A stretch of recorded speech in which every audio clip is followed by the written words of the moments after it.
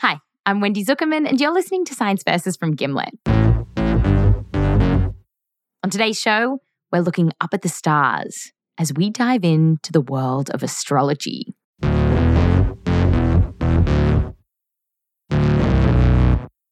Tons of people take their astrological signs seriously. A recent Pew survey found that nearly a third of Americans surveyed believe in astrology. And even if you're not a big believer in it, you probably know your zodiac sign. So what on earth does all of this mean? And could there be something to it? As a professor of astronomy, do you ever get mistaken for a professor of astrology? Oh, yes, that does happen. Even students in my classes sometimes will use the wrong word.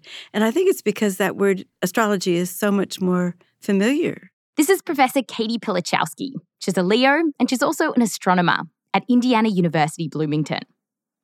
Katie studies the stars and how what they're made of changes over time.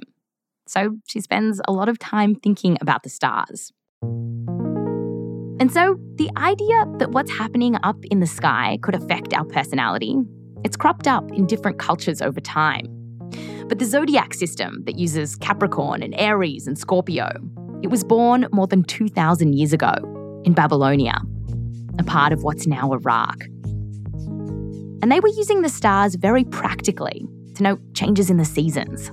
The stars were so important in the lives of ancient peoples in Babylonia and everywhere else.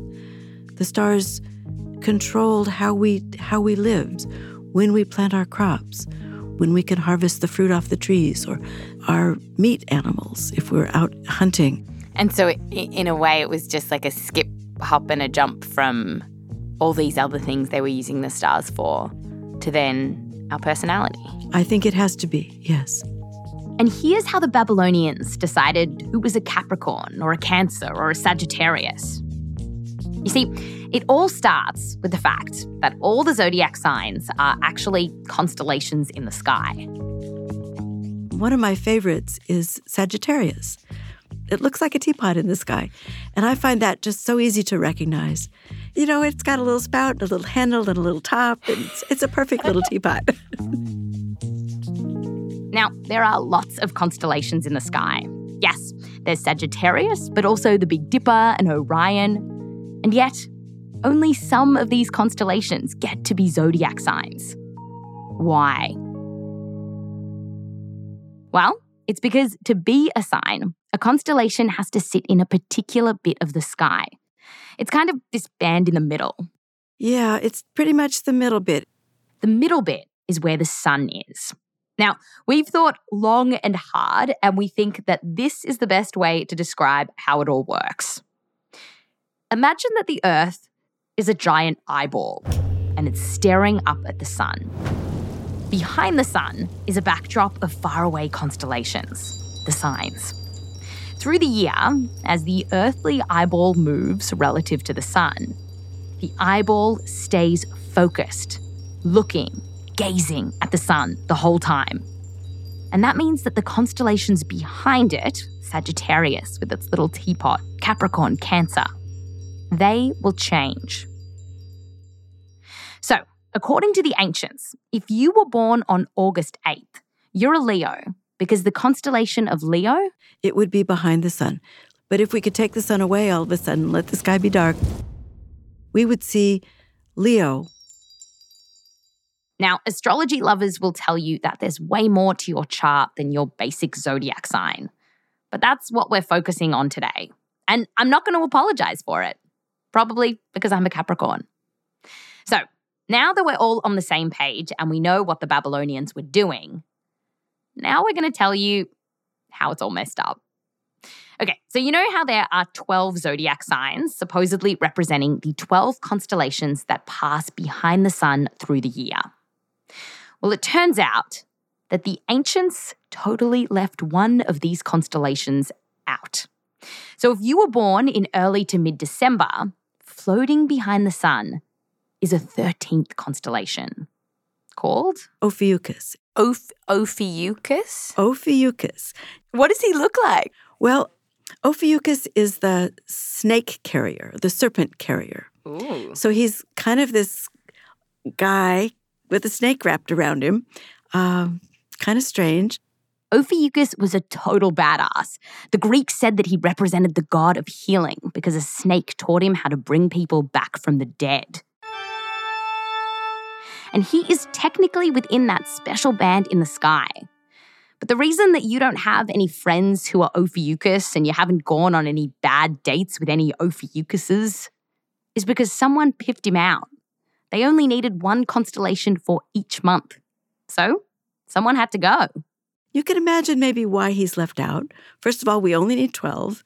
And secondly, nobody can spell Ophiuchus. He's hard to say, and he's hard to spot in the night sky.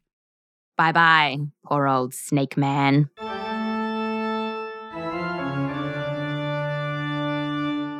The ancients also played loosey-goosey with the way they divvied up the signs. So you probably know that each sign lasts for about a month. And this goes back to the Babylonians wanting a nice, even system.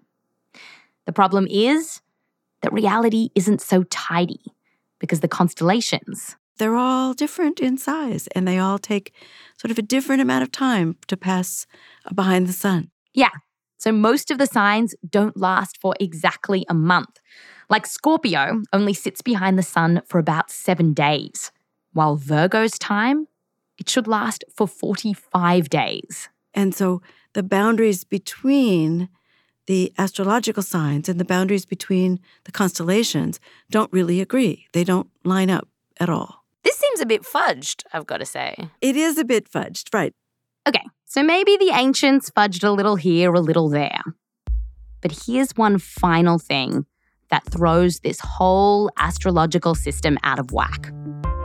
You see, the Earth wobbles a little as it spins.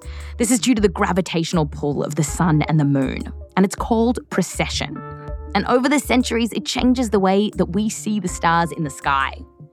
And this means that since the Babylonians devised the zodiac system thousands of years ago, where the constellations appear in the sky, it's all shifted. And because of that, a lot of our signs are off. So many Capricorns turn into Sagittarians, and Libras turn into Virgos.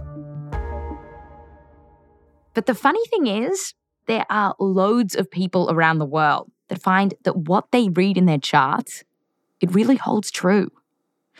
So that means, to get to the bottom of this question of whether astrology works, we have to leave the stars and study people here on Earth. So, what happens when you take thousands of people and test their personality against the signs? So it worked. It did. To hear more about that, head to our full episode on astrology. Because you see, on this podcast, you're just hearing shots of science verses. It's little versions of the real deal. Search for Science VS on Spotify to get more of the astrological action. I'm Wendy Zuckerman. I'll back to you next time.